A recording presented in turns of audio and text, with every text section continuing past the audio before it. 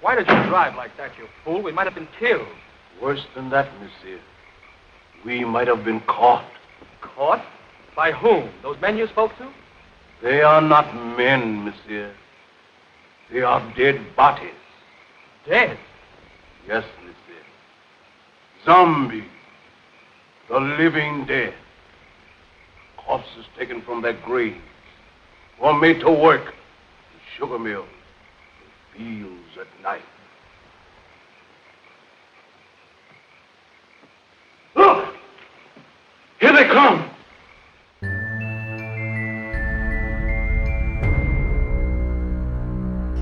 Do you ever fantasize about being killed?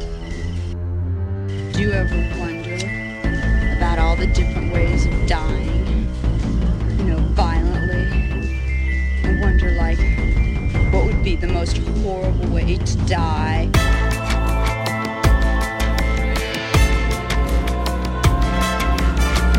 Well, hello, Mr. Fancy. Never get out of bed again. Never get out of bed again.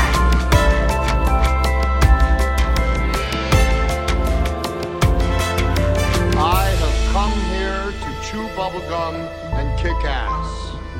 And I'm all out of bubblegum. The following program contains violence, disturbing imagery, nudity, and, oh my God, why are you even watching this? Just run away. This shit is going to give you nightmares. For real. Nightmares where you are running naked on a treadmill made of razor blades, and your third-grade teacher is pointing and laughing at you. Before we get through with this thing, we may uncover sins that even the devil would be ashamed of. And if that wasn't bad enough, I just received word that the devil himself is officially ashamed of this podcast. But the flood of blood must go on, so here we go. Welcome back, everyone, to the podcast. Haitians have been reciting voodoo spells to have taken off the internet and buried for eternity. This is the Next Level Network production of What Lurks Behind Podcast Zero. And I'm your host, Paulie Lugosi. Not as cool as Bella Lugosi, but fuck you, who cares? And this is the 14th episode. I didn't record last weekend, as you guys know. My bad. My apologies. I was slightly exhausted last weekend, and it wasn't happening. I just needed a weekend to just chill. Watch some movies, sleep, bury a few bodies. Fuck. I don't think I was supposed to tell you that part. But, oh well, fuck it, who cares? It's good to be back this week. It's good to be back talking, podcasting. Yeah. No, last weekend was rough. I don't know how many times I tried watching shows and pass out, or just watching movies and fall asleep, wake up, fall asleep, wake up. I was knackered last weekend, so I just felt it was better off, don't record, because it wouldn't have sounded good anyways. But we're back. I'm back. Me and all my multiple personalities, we're back. Got a great episode lined up for this week. White Zombie. Not the band. The movie. I don't know how many of you have seen it.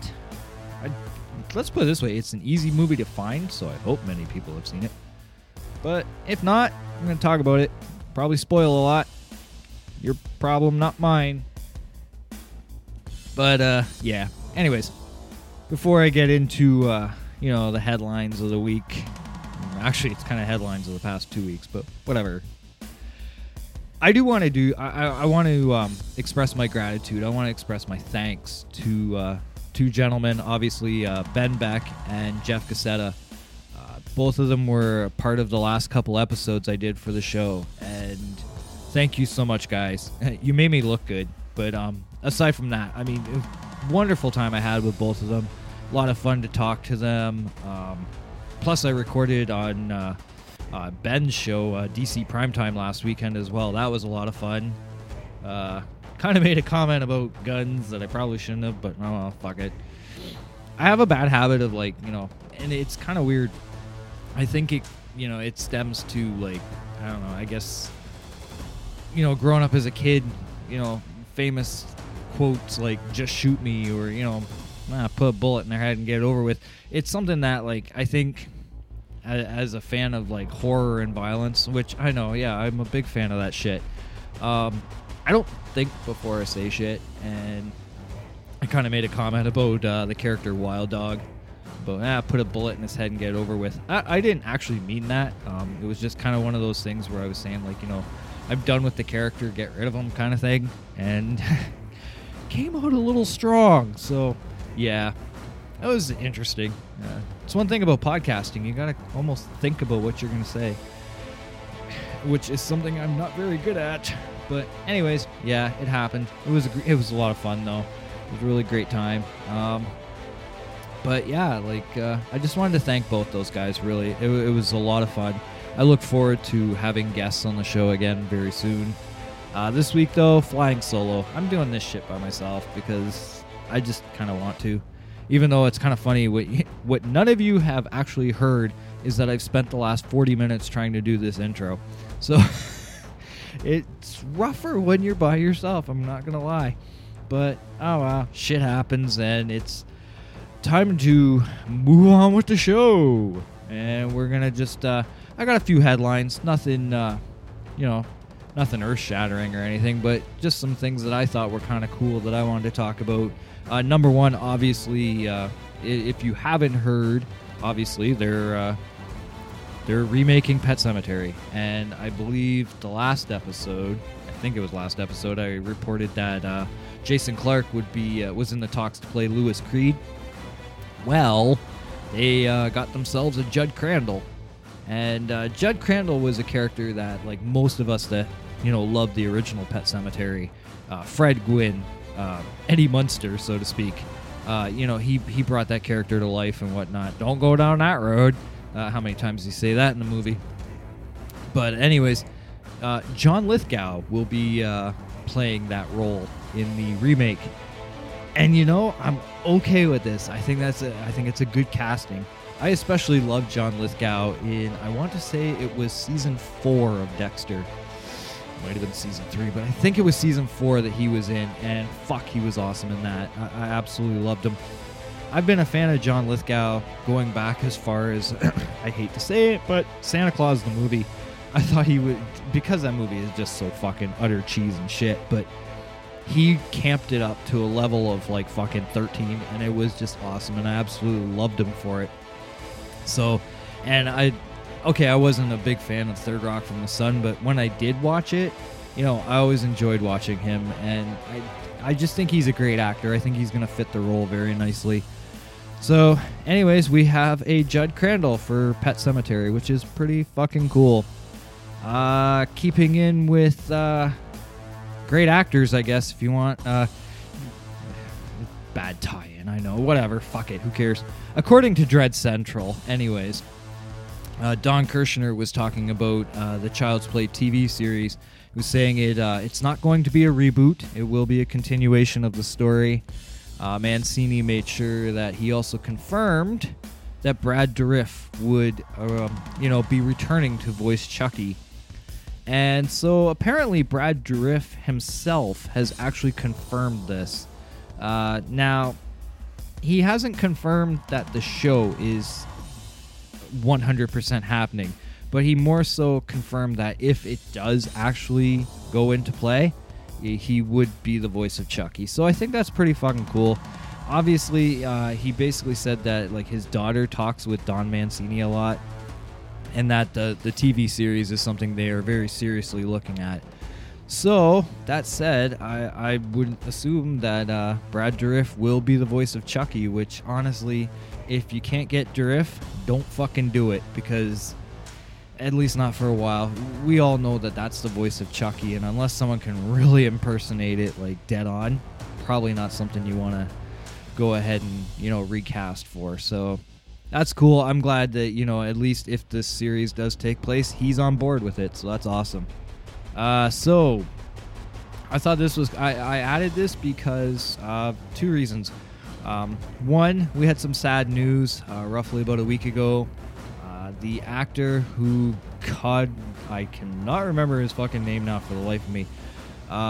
But the actor who played the Toxic Avenger in Toxic Avenger 2 and 3, he passed away last week. So, you know, it was really sad. But what was really kind of interesting at the same time was recently I just met Lloyd Kaufman, which was absolutely an experience I will never forget.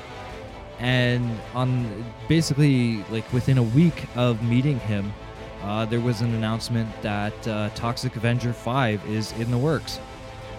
So that's pretty cool. It's been almost 20 years since we saw the last Toxic Avenger 4, Citizen Toxie. And they've got a script for Part 5 now. Apparently it's been completed. And interestingly enough, James Gunn is apparently helping on this project as well. So I'm not going to lie, I'm kind of interested. There is also apparently a Toxic Avenger remake that is supposed to be...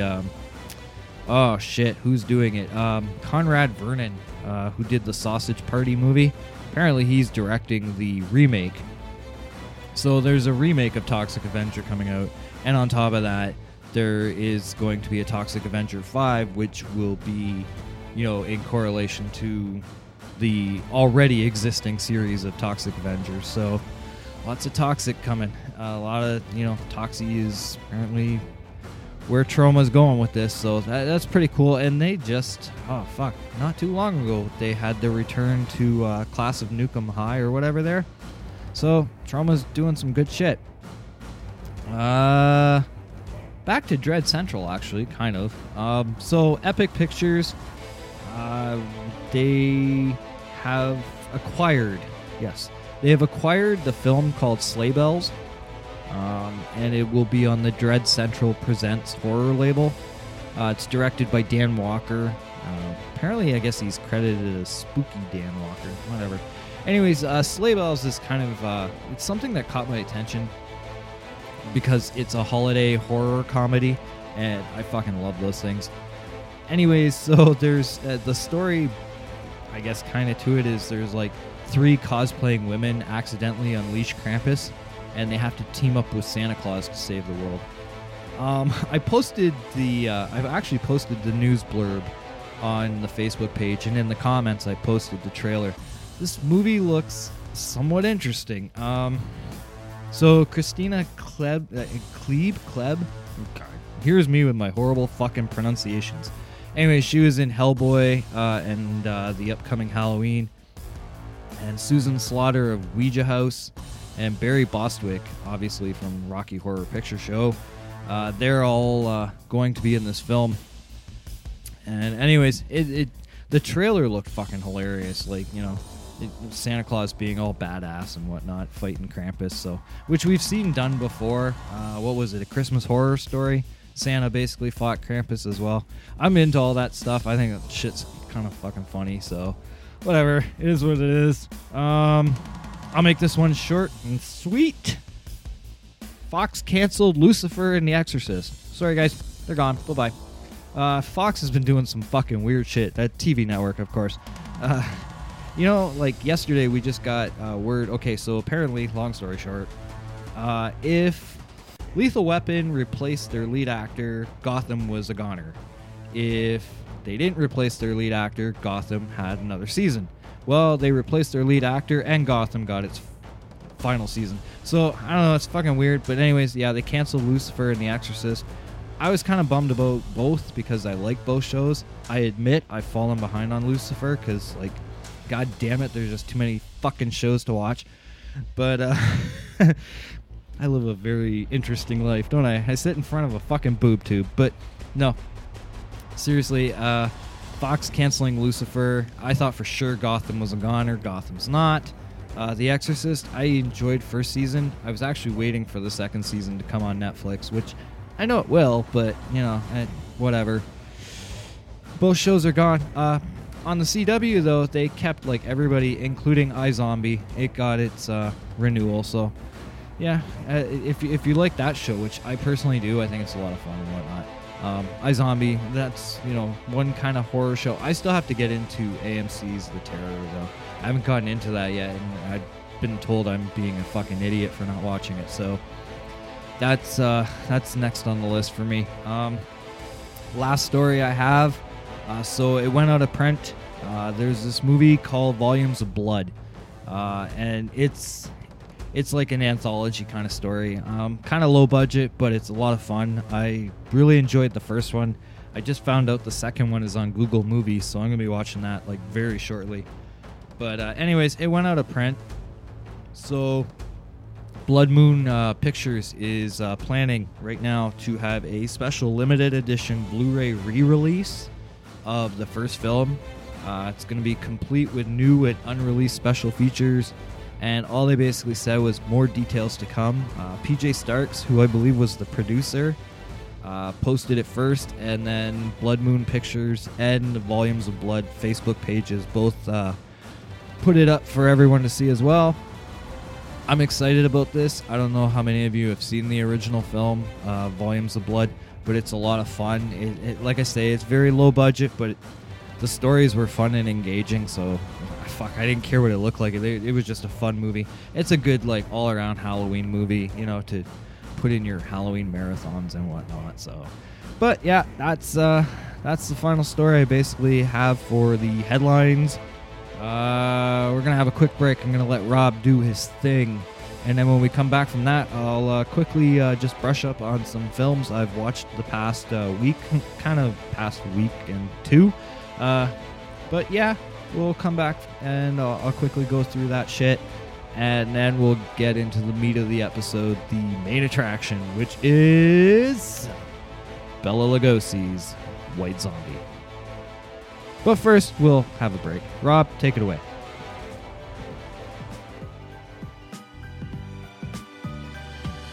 Hey everybody, this is Rob from the Caffeine Crew Cast of Pods and DC Primetime, and I'm here to tell you something that you should definitely be doing if you haven't done so already, and that is heading over to www.nextlevelradioonline.com.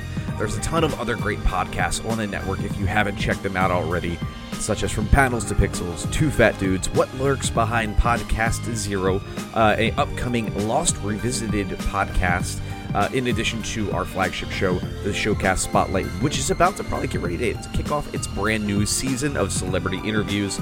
Great shows like The Melting Pat, Primetime Fantasy Football, and Con Talk.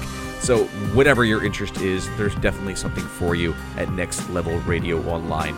Make sure to check them out, like them, review them, share. Thank you guys so much for all of your years of support. Now, back to the show.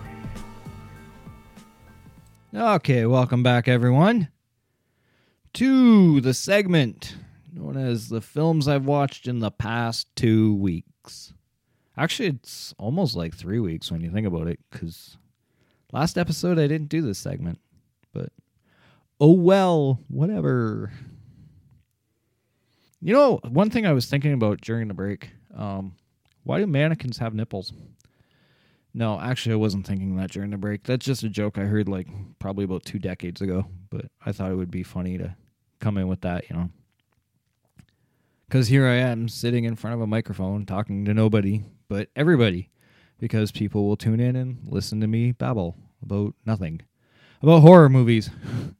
And I watched, let me see, 1, 2, 3, 4, 5, 6 movies would probably be classified as horror films, including this week's movie as well. I had to rewatch that, which is never hard. The movie White Zombie, it's a lot of fun to watch. Well, I mean, fun, whatever. But yeah, so some of the films I've watched in the past couple weeks. For starters, Tremors. So, interestingly enough, a local big box company, we won't mention their name, but anyways, they had the first 5 films for like $10. It was like a little like anthology pack or whatever. Not anthology, but like collective pack. And it was the first 5 Tremors films. And I was like, you know what? I have like digital copies of a few of them, but I'm like, seriously, the last couple of years I've been on a super huge physical kick. I want every movie and I want it physically. So when I saw the pack, and I'm like, not to mention $10, how the fuck can you go wrong with that? So I watched the first one already. God, it brought back memories. I literally forgot how much I laughed at that movie. And it was just fun to watch. And not to mention Kevin Bacon film. And, a lot of people will give Kevin Bacon flack, oh, his movies, this and that, whatever. Kind of like Nicolas Cage. Everyone gives Nicolas Cage flack. I love his movies. I know sometimes he dials it up to, 11 and beyond, but whatever. That's what makes them fun. That's the thing I find a lot of people with movies. We seem like we want like movies to like have no plot holes and, to be like perfect, and they must look, completely, like well thought out and all this other shit. As much as I love movies like that, at the same time, I also love my movies that are completely crapped out campy and, have actors dialing it up to 11 while the other actors are dialing it down to 2. I don't know. It's probably explain why I watched Spookies again. That's another movie I watched, which I don't want to talk too much about Spookies because I know eventually that's going to be an episode on the podcast, and I will dive fucking knee deep in the fucking muckmen farting zombie shit that it is, because I love that fucking movie. But yeah, I watched that one as well. I watched Dead Shack. Dead Shack was interesting. It wasn't bad. It wasn't great. It was kind of like in the middle. As a matter of fact, a lot of the movies I watched the past couple of weeks are kind of in the middle. None of them were like, super great, but at the same time, they weren't horrible. Another film, The Unwilling. I just watched that actually yesterday. Because Lance Henriksen was in it and Dina Meyer. And I always liked Dina Meyer when she was on... Oh, God, I can't believe I'm going to say this. But remember that show Birds of Prey from like 2002? Really bad, WB show. Most of you are like, no, we don't know it because it sucked that much and we didn't watch it. But anyway, she was in that. She played Barbara Gordon / Oracle. And I always liked her in that. So, I don't know. And not to mention she was in Johnny Mnemonic, and I liked her in that. I know, Johnny Mnemonic, seriously. I just mentioned that fucking movie. But, so yeah, she's in The Unwilling and with Lance Henriksen, so that kind of pulled me in. It was, I think I paid like, $9 or $8.50 or something for that. If it's under $10 and it's a bad movie, I kind of don't really consider it like, something I regret. It's when you pay like, $30, $40 for a fucking, great Blu-ray and you get the movie and it's like, oh, fuck, this movie's shit. That's when you want to kick yourself in the nuts. But anyways, The Unwilling wasn't horrible. It had some really cool, creepy effects and whatnot. Lance Henriksen used very minimally, but the fact that he's in the movie, Lance Henriksen does what Lance Henriksen does. So I couldn't complain too much about it. Let's see, what else did I watch? Okay, so, yeah, I wrote this one down. Lake Mungo. Now, I understand that this is one of those kinds of movies that either you truly love it or you truly hate it. At least from, like, certain, comments and reviews I was seeing. Most people seem to really love it. Okay, so here's my thing. Found footage films and me don't mix very well. I'm not a big fan of those kinds of films. And this is kind of like a mockumentary. It's, it's supposed to be like film like a documentary and whatnot. Now, the thing that I loved about the film, the actors were very, very authentic. Like, you would believe you were watching like, 2020 or, 60 Minutes or whatever. You could believe you were watching those shows. The thing is I didn't find the story itself believable. I found like when they were showing like the footage that what is it? Her brother, I think it is, puts up a camera and he's supposed to be like filming her bedroom because keep in mind, she died, so it's supposedly that she's haunting them or whatever. And I'm watching it and I'm thinking, yeah, but in today's day, that's easy to fake, like on a camera and whatnot. And I think that was my problem. Was I was watching it like as if it's supposed to be real, even though it's not. So, I don't know, I was kind of like in the middle with it. I think I gave it like a 6 out of 10 or something like that. I'll probably never talk about it on this podcast, so I don't mind, just kind of like coming out with my rating and whatnot. I don't know. I can totally appreciate what they were doing with the film, and if that was the kind of films I was into, I probably would have like scored it at an 8 or a 9 or whatever. Like, and you know, would have been like, oh my God, this is the fucking greatest shit in the world. But because I'm not a found footage kind of guy, Cloverfield is probably like, you know, one of the very few exceptions that I actually really enjoyed that. And it was like found footage and shaky cam and shit like that. But I mean, this wasn't found footage. This is supposed to be done like a documentary. Again, it's supposed to seem real, even though it's not. And that's my problem with found footage films, is they're supposed to seem real, but they don't seem real to me. So as much as like Lake Mungo wasn't bad, it just didn't appeal to me. So I'm probably the wrong guy to be reviewing that one. But I mean, for what it is, I didn't feel like I wasted my time on it. Like, I didn't walk away going, well, that was a pile of fucking shit. No, like, it just wasn't my thing. You know what I mean? So, I don't know. Everybody's to their own. Now, okay. So, not so much horror or even sci-fi. We're going to go ninja style here because I just realized the correlation between the two films. So, how do I do this? Okay, so first of all, I watched Batman Ninja. It's in Batman done anime style. Holy shit, that was fucking cool. I never realized how much I would love Batman in an anime style. And then I watched this and I was like, I want more of this. It was done very well. The story was kind of wonky, whatnot, but it made sense. You know, Gorilla Grodd, you know, makes some like time traveling machine. They end up in feudal Japan and away off to the races they go. And, you know, it was actually quite entertaining. It impressed me a lot more than I expected it to. So, I mean, like, I was hyped up for it. I love my Batman. I'm not going to lie. I love Batman fucking everything. I mean, I've already talked about Gotham here, and this is a horror podcast. But you know what? It deals with bats. Batman is, you know, all about bats and shit. And bats are creepy little monsters if you don't like them. I think they're cute, but whatever. Okay, I'm like talking like way too fast and you gotta take a deep breath, you know.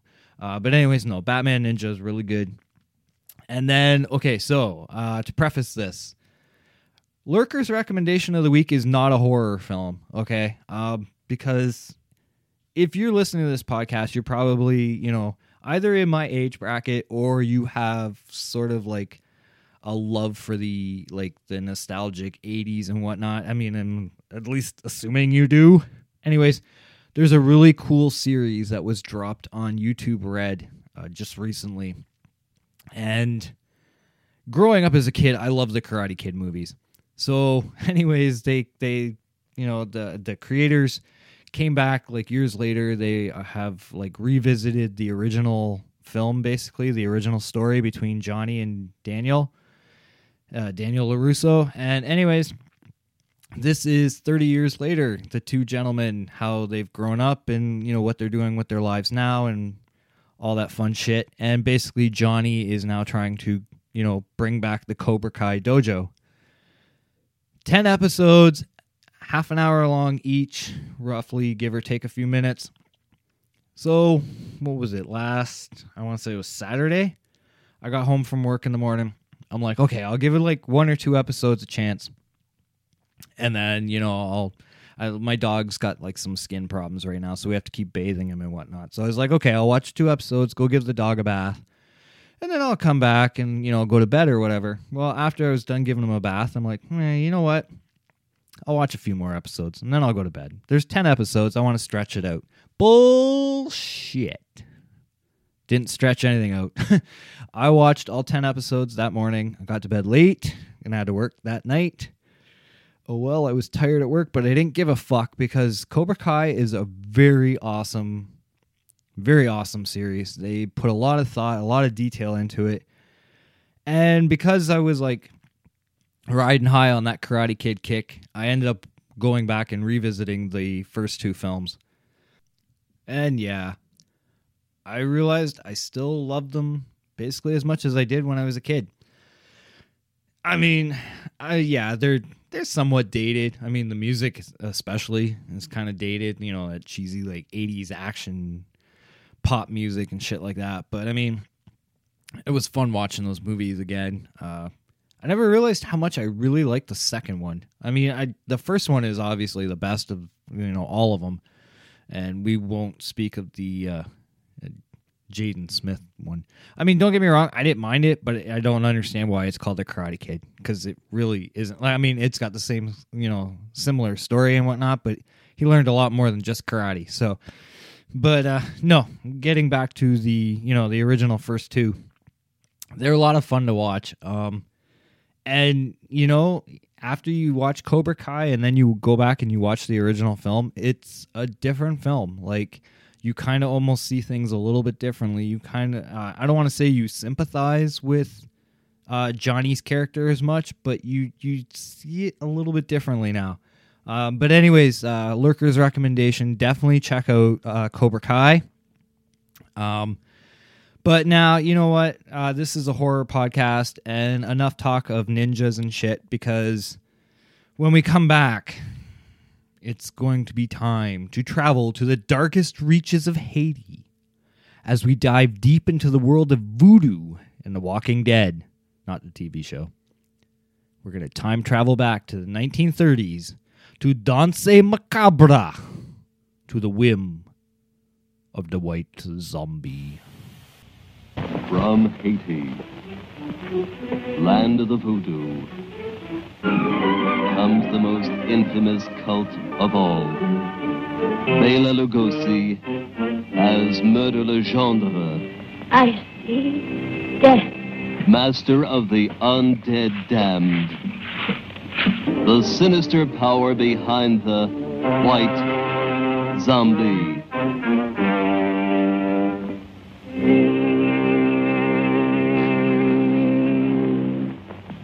Zombies? Yes, they are my servants. This soul killer takes men from their graves to be his slaves.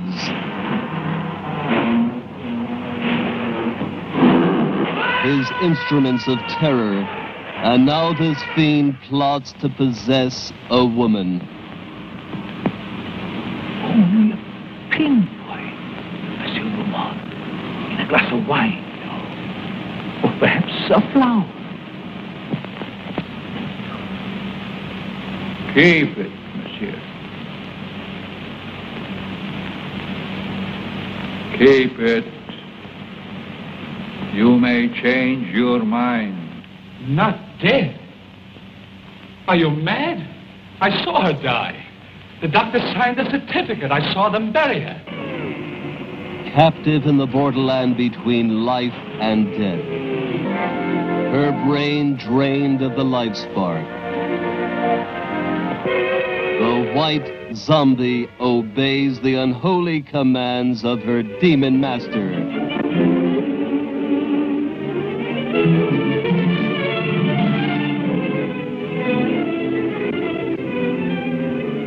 As mindless creatures carry out his cursed will, terror explodes in horror and heartquake. Zombie! Allez vite! Allez! Never eyes so evil, never powers so potent, never magic so black. Bela Dracula Lugosi as the master of the white zombie.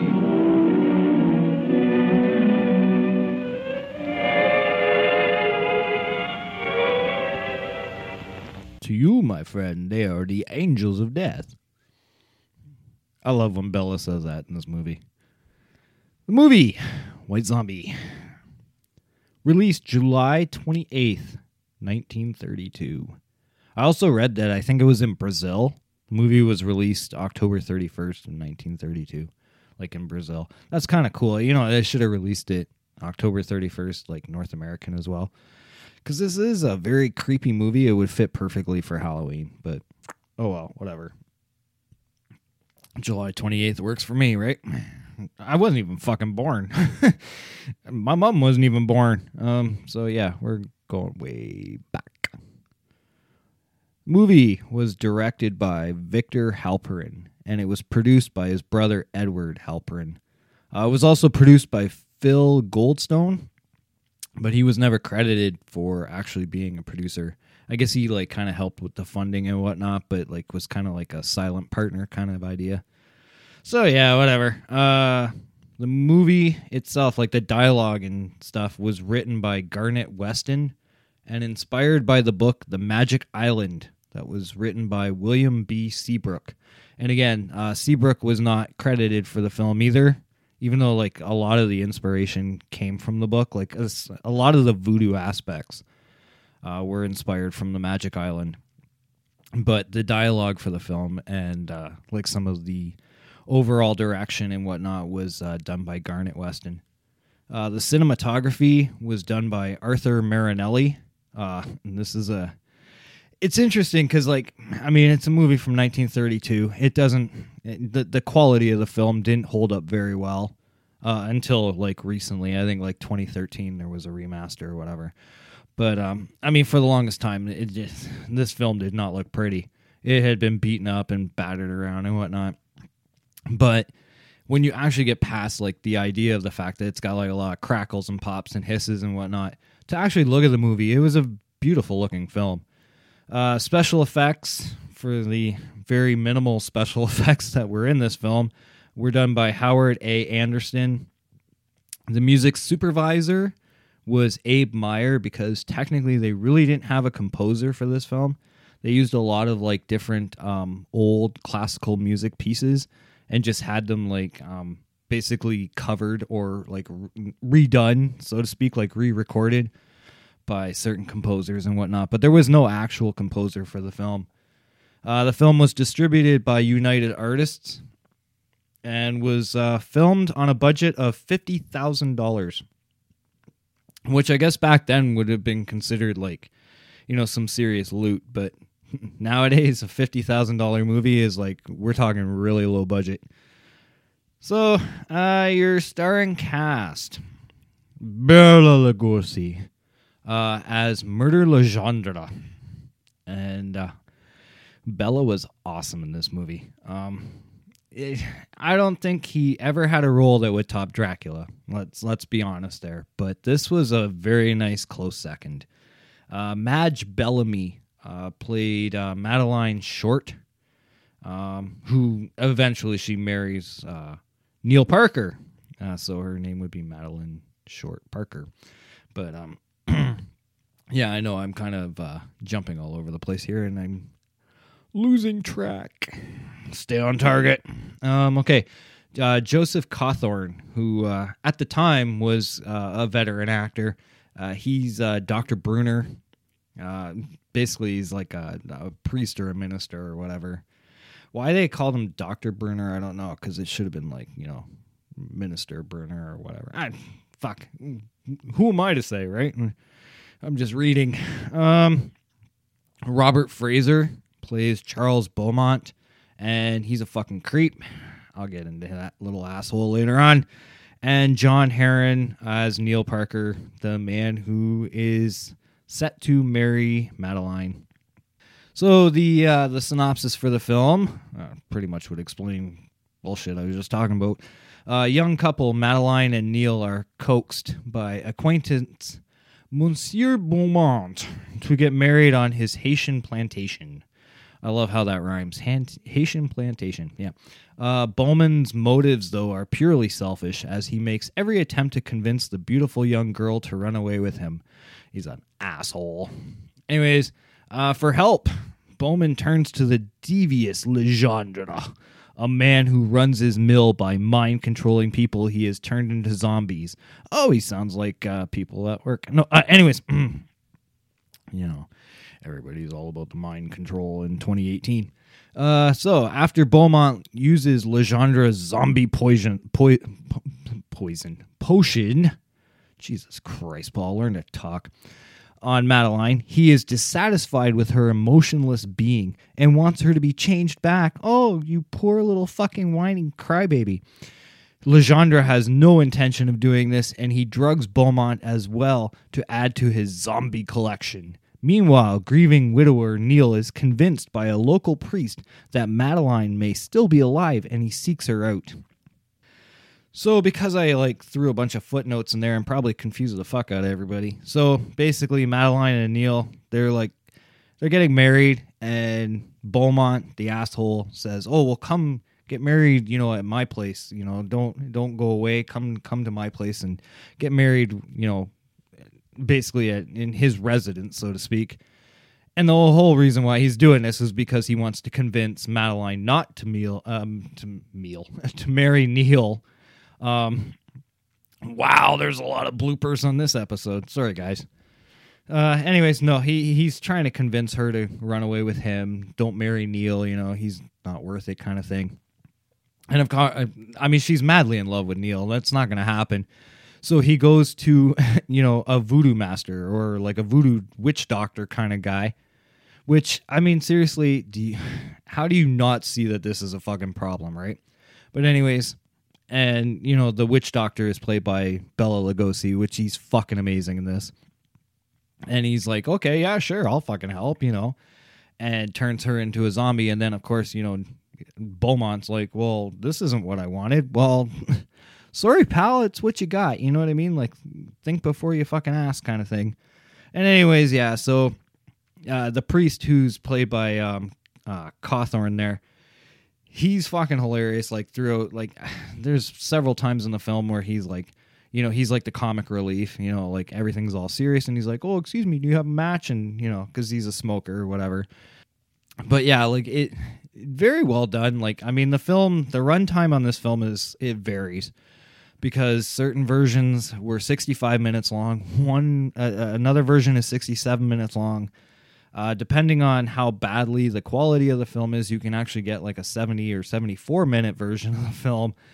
Because it's an old film. 1932, and they, like I said, it only got a recent a remaster just recently, where they were able to clean it up and make it look kind of decent now and whatnot. But myself personally, I like watching the older versions. I like with the crackles and the pops and the hisses and whatnot, because I don't know, it kind of adds to the feeling and whatever. But yeah, so without spoiling the ending, obviously, that's basically the whole story is, some dickhead decides that he wants to steal some guy's girl, so come get married over here, and I'm going to bring this witch doctor in, and he's going to fucking, mind control all of you, and yeah. So anyways, the things men will do just for a piece of ass, I tell you, it's fucking weird. I'm a man, I would know. Anyways, so White Zombie was filmed in 11 days. I love these movies that were filmed so quickly. Filmed in 11 days in March of 1932. Was shot at the Universal Studios lot. And it was also filmed in Bronson Canyon on $50,000. That's basically all they spent to film it. And where did I read it? Yeah, so Bela Lugosi only got paid $500. It's somewhere between $500 and $900 for this. And yet the interesting thing was, I read that Madge Bellamy got $5,000. So what the fuck? How does Bella get paid so low for this? And yet she got, whatever. I wasn't there. I don't fucking know. But I was just like, really? You paid him that low and gave her the money? Of course, she's cute. I'm not going to lie. Probably not cute now, but she was cute back then. She had a Betty Boop look to her. It was kind of cute. Other than Bela Lugosi and Joseph Cawthorn, the majority of the cast, a lot of them were actors from the silent film era. You can definitely feel that in this movie. You can tell a lot of these actors were not familiar with actually using dialogue. So by the time Bela Lugosi, though, appeared in White Zombie, he was already very popular. Obviously, 1931 is when Dracula came out, and he was also in Murders in the Rue Morgue, which was an earlier 1932 release. And so a lot of people in today's day, when they look back on his film career and whatnot, a lot of people are really surprised that he did such a low budget film after he had already skyrocketed to high fame in the horror genre and whatnot. it is what it is. But I mean, the Halpern brothers, even though this is a low budget film, this movie looks decent. I mean, like I said, all things considered, I mean, the film itself got kicked around quite a bit, but I mean, shit, like, compare it to like Dracula or like, Frankenstein and movies of that time. It's really hard to tell that it's like a lot lower budgeted than those movies. So it is what it is. And ironically, coincidentally, I should say, not ironically, coincidentally, the set designer, Ralph Berger, when he was setting up the sets for this film, he went back and he used a lot of the sets from like previous films, which included Dracula as one of the films that he kind of stole the sets from. Hunchback of Notre Dame, Frankenstein, and the Cat and the Canary. And I believe, where did I see this? He also used sets from The King of Kings, which was a 1927 film. He used that for the interior of Legendra's castle. So it's interesting too, because like when I watched the film, there was a couple of shots where I was like, wow, that looks like it's straight out of Dracula. And then I'm doing research on this film. I'm like, oh, that's because it was right out of Dracula. So who the fuck knew? Moving on, Jack Pierce, Lugosi's makeup artist, was responsible for doing makeup on several other really famous horror films, which included Frankenstein, The Wolfman, and The Mummy. So that's pretty cool. Like, whatever. It's not really that cool, but I just thought I'd add it. So the music. So as I was talking earlier about the music, I actually did write down something about that. I forgot. Sorry. So the music of White Zombie was supervised by Abe Meyer. I already said that. Instead of using pre-recorded music, though, which was something common for the times, Meyer had orchestras record new versions of compositions for each specific film he was involved in. The music in White Zombie includes music from Pictures at an Exhibition, Gaston Borch's Incidental Symphonies, and Hugo Reisenfeld's Death of the Great Chief. Other pieces on the White Zombie soundtrack include music that was written by Richard Wagner, H. Maurice Jacquet, Leo Kempensky, I think I said that right, and Franz Liszt. Yeah, so basically, like as I was saying earlier, a lot of the music that you hear in the film was recreated by orchestras, but they're previous works that had been done before. And that's not uncommon. I mean, even Night of the Living Dead, a lot of the music that was used in the original Night of the Living Dead is right out of the public domain. It wasn't uncommon back in the days to just use like stock music. It's not like today. Like today, like every movie has a different composer and they're creating these huge scores and whatnot. Back in those days, they just like grabbed music that was already previously released and either had an orchestra re-record it or they just used it as it was. And like I say, like Night of the Living Dead, there's a soundtrack out there. I have it. I have a digital copy, but whatever. But it's all stock music that was done by other artists that their music eventually found their way into the public domain. So just kind of interesting because I guess if you pirate it, are you really pirating it because it's public domain? But whatever. Night of the Living Dead is in the public domain. Actually, this movie is in the public domain. That's why there's so many goddamn releases for it. Myself alone, I think I have 4 different versions of White Zombie, just from like different collections and whatnot. Because like you can get 50 classic films and 10 tales of terror and all. You get all those like packs, and they're dirt cheap and whatnot. And then I have an actual like copy of White Zombie, which actually I have it right here. I'm just looking to see. So mine is the Alpha Video release with Bela Dracula Lugosi. I always love how they started calling him that after he did Dracula. And on the cover, it's got a picture of Bela. It's all in color too. It's kind of cool. Except Madge Bellamy is like pure white, and it says she was not alive nor dead, just a white zombie performing his every desire. That sounds so sexual, but and she wasn't. But yeah. So, and like I said, there's versions all over the place. VHS tapes, galore. There, you can find, so many different versions. The remasters were, so both remasters actually came out in 2013. There's 2 versions. There's a VCI remaster, VCI Video did one remaster, and the other one was by Kino Lorber's Classics Remaster. And those ones I can't comment on yet because I haven't seen them. I actually have the Kino Lorber's, like the Kino Classics version. I have that on not on pre-order, but I have it on order. It's coming soon. So I don't know. I'll be able to comment more as to how it looks after. But I like I said, there's just this thing with me. Like I just love the old, like that crackle and the pop, and you know, there's like times where like they're talking and like there's words missing and shit like that, which I mean should be annoying, but I actually don't find it annoying. I kind of like it. So, anyways, ratings. Basically, IMDb has this rated at 6.4 out of 10, which going based on IMDb, I guess that works. And Rotten Tomatoes has it at 89% fresh. I like that. I can't believe it. I'm not mad at Rotten Tomatoes. I'm finding actually that the movies I am like recording about and talking about, Rotten Tomatoes seems to like a lot of them, so can't really complain. I still hate the fucking website though. That will never fucking change. Yeah, so 89% fresh, which I think is pretty accurate myself.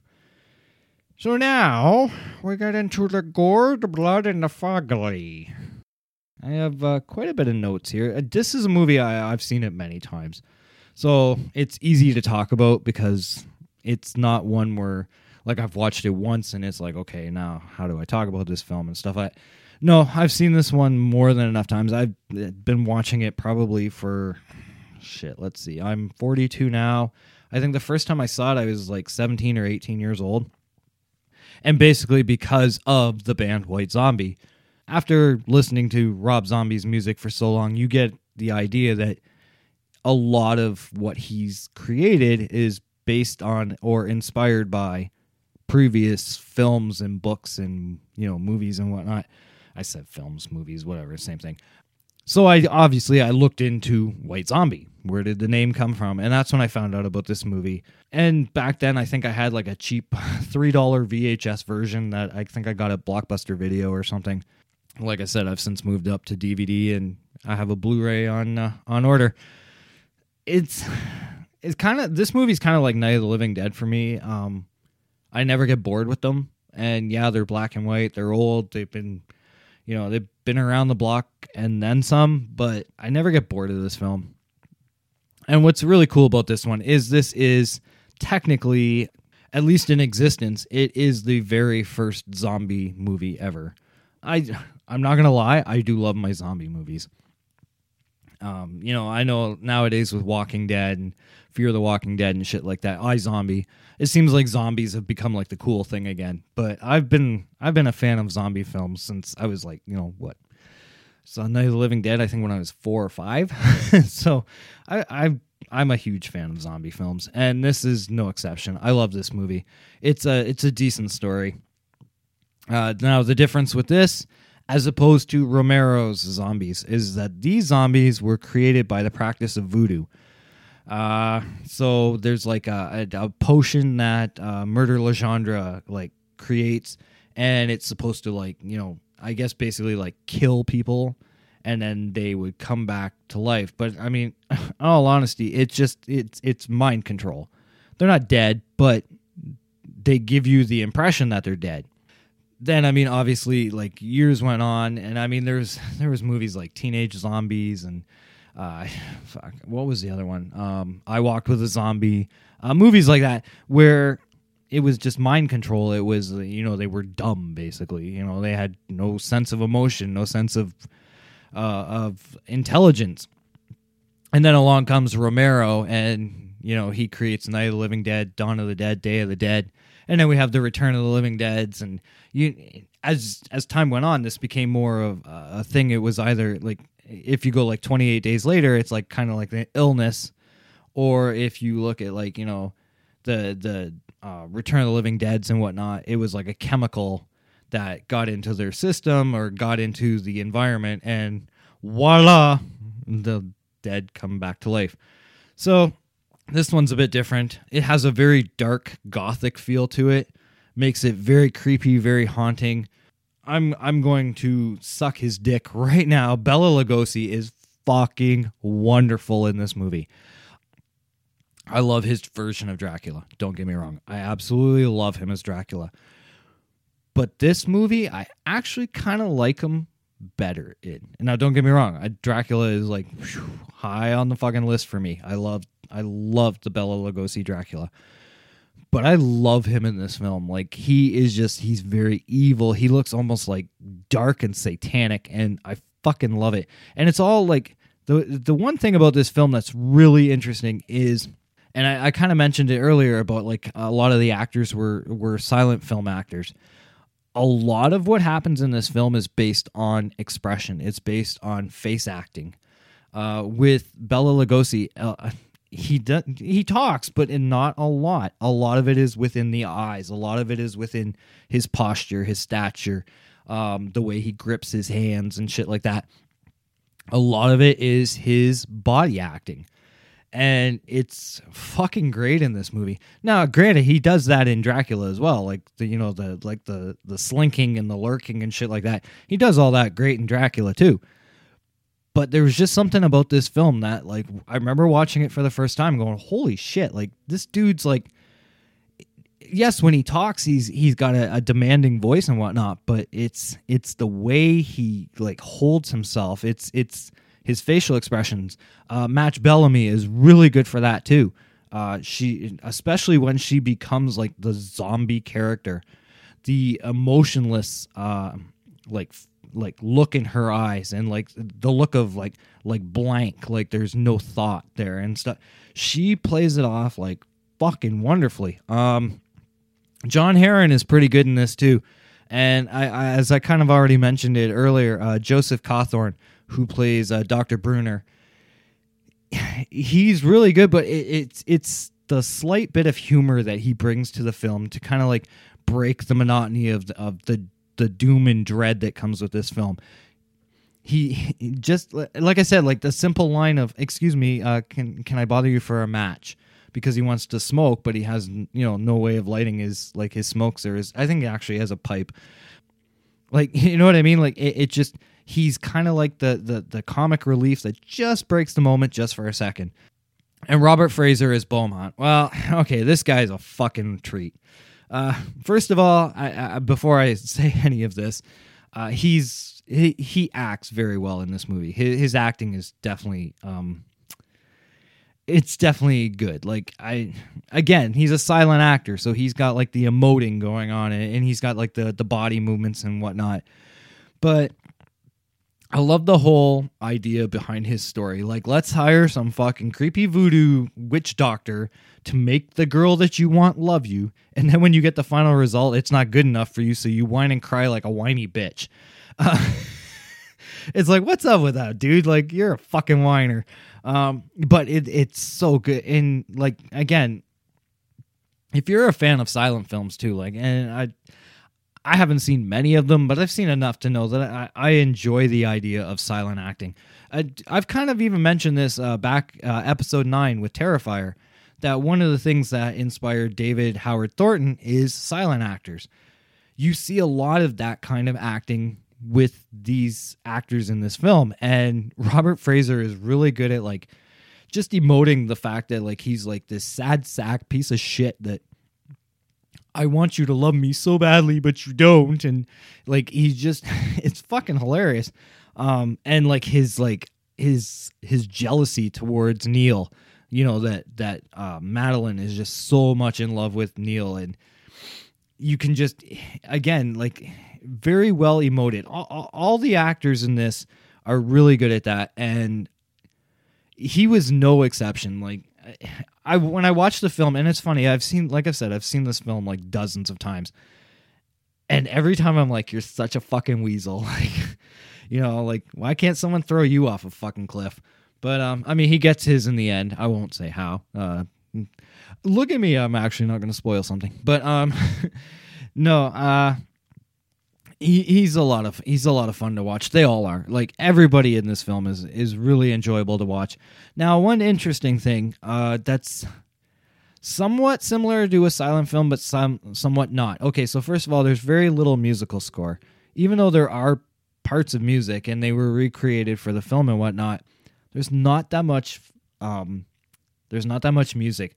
Like at times, like, and it's really weird because the dialogue is somewhat choppy at times. So when you've got the choppy dialogue and there's no music, it seems kind of like fucking weird because it's like you just hear air and, you know, they're focusing on a character and it's like, did the director forget to say cut or something? Like, what the fuck? It's kind of awkward. But I mean, again, you're talking about a film that was made in 1932. This wasn't made in 2032. Well, we haven't gotten there yet, but you know what I mean.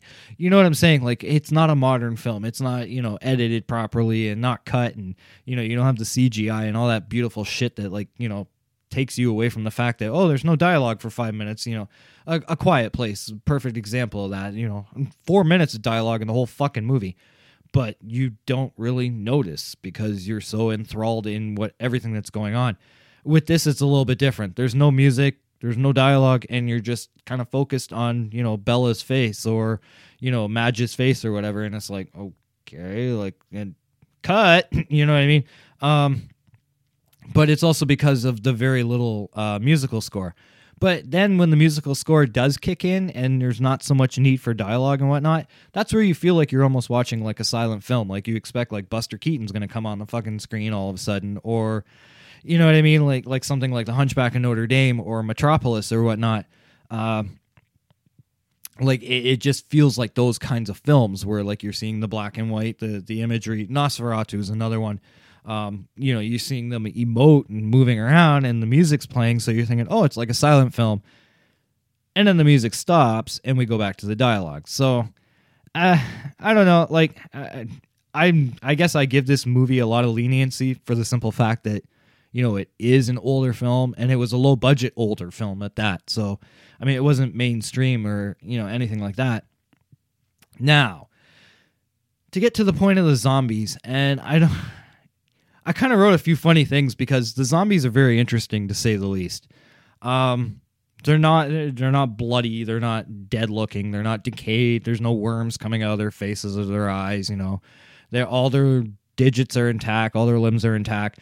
But they seem like they're like almost like zoned out. Like something just like fucked their shit up massively. Like maybe like they watched a Melissa McCarthy movie and are upset they won't get those 90 minutes back. I don't fucking know. Like, they look like they're like, fuck my life kind of like look on their face. Like, you know what I mean? Like, I don't know. They saw Pitch Perfect 1, 2, and 3. I don't know. And it spun them into delirium. I don't know. It would do it to me. But, yeah, like the zombies are just really cool. I can't remember the actor's name, but like the really, really big zombie, he's fucking cool.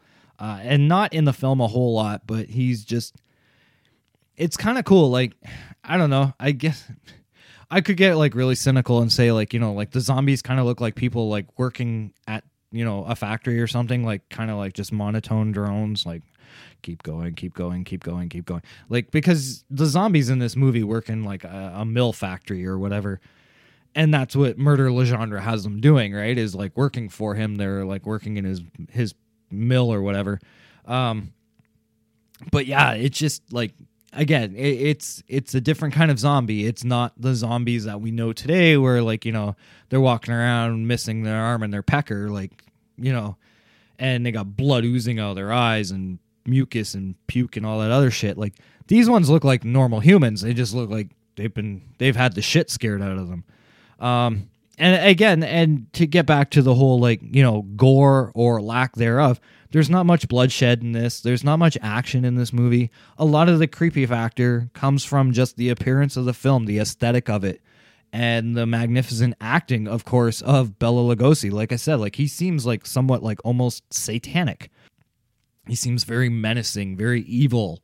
And then that's something else as well, is like, you know, in today's like films, we see like villains that kind of like have like, you know, a sympathetic twist to them, like where you're kind of like, okay, yeah, you're the villain, but I can kind of understand why. With this guy, no, he's just fucking evil. Like, he likes to like fuck with people's minds. He likes to control people. He's very like what's the word I'm thinking of? Like, you know, he's got like a very communist kind of attitude. Like, you will fucking listen to me and do as I say, and very, very dictatorship. Like, you know what I mean? he's an evil piece of shit. But again, so well acted that you can't help but love him. Like, it's just like, that's Bela Lugosi. That's the Count doing what the Count does. And as I mentioned earlier about, like, you know, Madge Bellamy's acting, when she's a zombie, like, it's amazing by the standards, you know, when you consider that this is a 1932 film, when you consider the fact that, like, zombies haven't technically been defined as they are today, and you watch her acting, like, you know, it's very amazing to watch. Like, she really comes off like, for those of you who are familiar with Rob Zombie's music videos, the whole idea of the Living Dead girl, which is also a movie as well, but the whole idea of, like, you know, when you watch that music video and you see Sherry Moon like portraying the Living Dead girl and how she's got like that blank look on her face and whatnot, that's what Madge Bellamy was doing back in 1931 or 1932 when they recorded this, like made this film. So again, like, the blank look in her eyes is like, it's almost like piercing. Like, it almost like feels like it's going right through you. At the same time, it also seems so dull and expressionless that it's really fucking cool to see. The ending to this film is great. And in a time when sequels were basically non-existent, this film does a very good job of establishing a beginning, middle, and ending. The perfect 3-act play. No need for a sequel. Now, there is... okay, so in 2014, I know that there was a remake done. It's very low budget, almost like fan-made. I haven't seen it yet myself. It's very hard to find, but I know that you can find trailers online for YouTube for the supposed remake and whatnot. I haven't seen the film, so I can't really comment on it. I know that I did see a few reviews and commentaries about the remake, and apparently a lot of people are very impressed with what they've seen, so it's something that I would like to see eventually. But in terms of, like, the original here, it's the perfect 3-act play. It didn't need a sequel. I'm glad it never got one. For anyone who's a fan of good old black and white classic films, this is a must-see. Like I said, the movie has been remastered, but for myself personally, I like the old beat-up look. I like the old pops and crackles to it.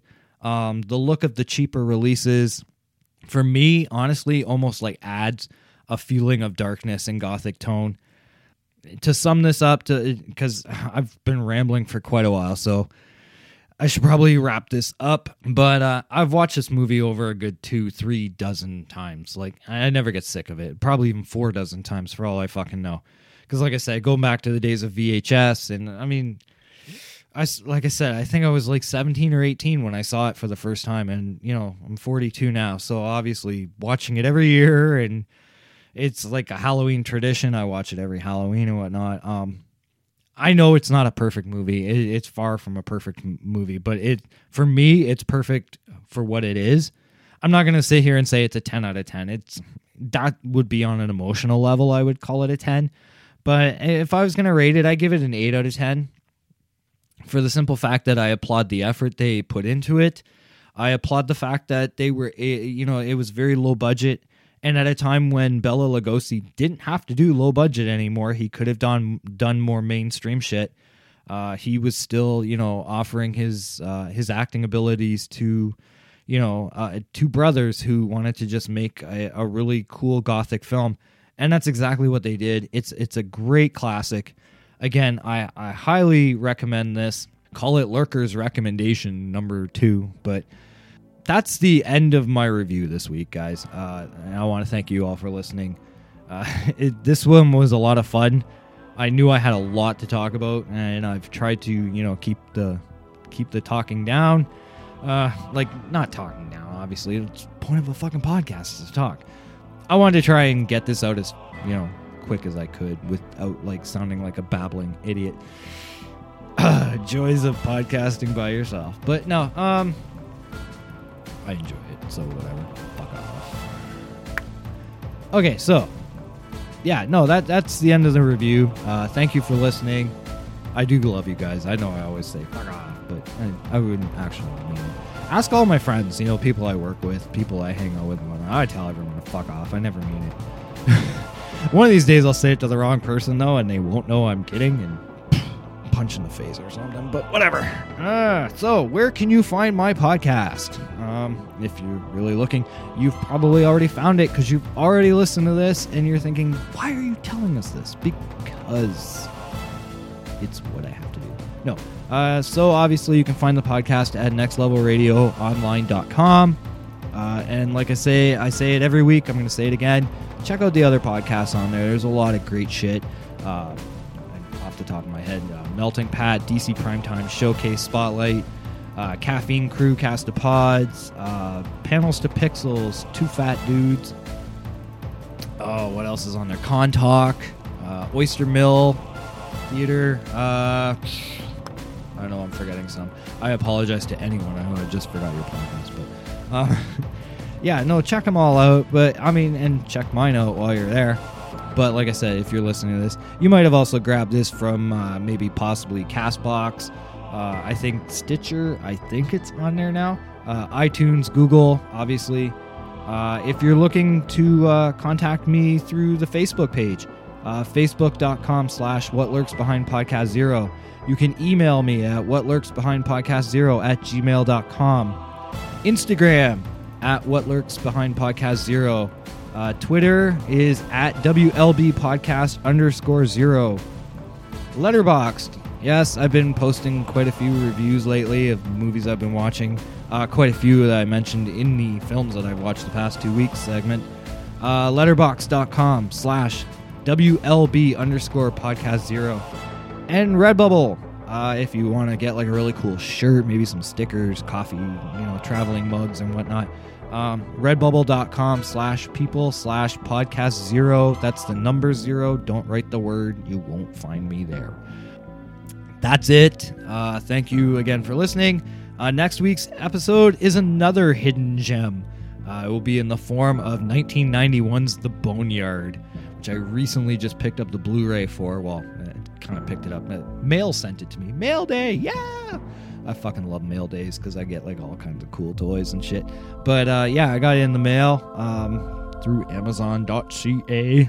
For those of you in the States, it's Amazon.com. And check out, if you want, check out The Boneyard. It's kind of an acquired taste, I guess. I love it. Not everyone else does. So I will be reviewing that next week. Thank you again for listening, everyone. And I thought that beauty alone would satisfy, but the soul is gone. I can't bear those empty, staring eyes. Take care, everyone. Do some work. You ready?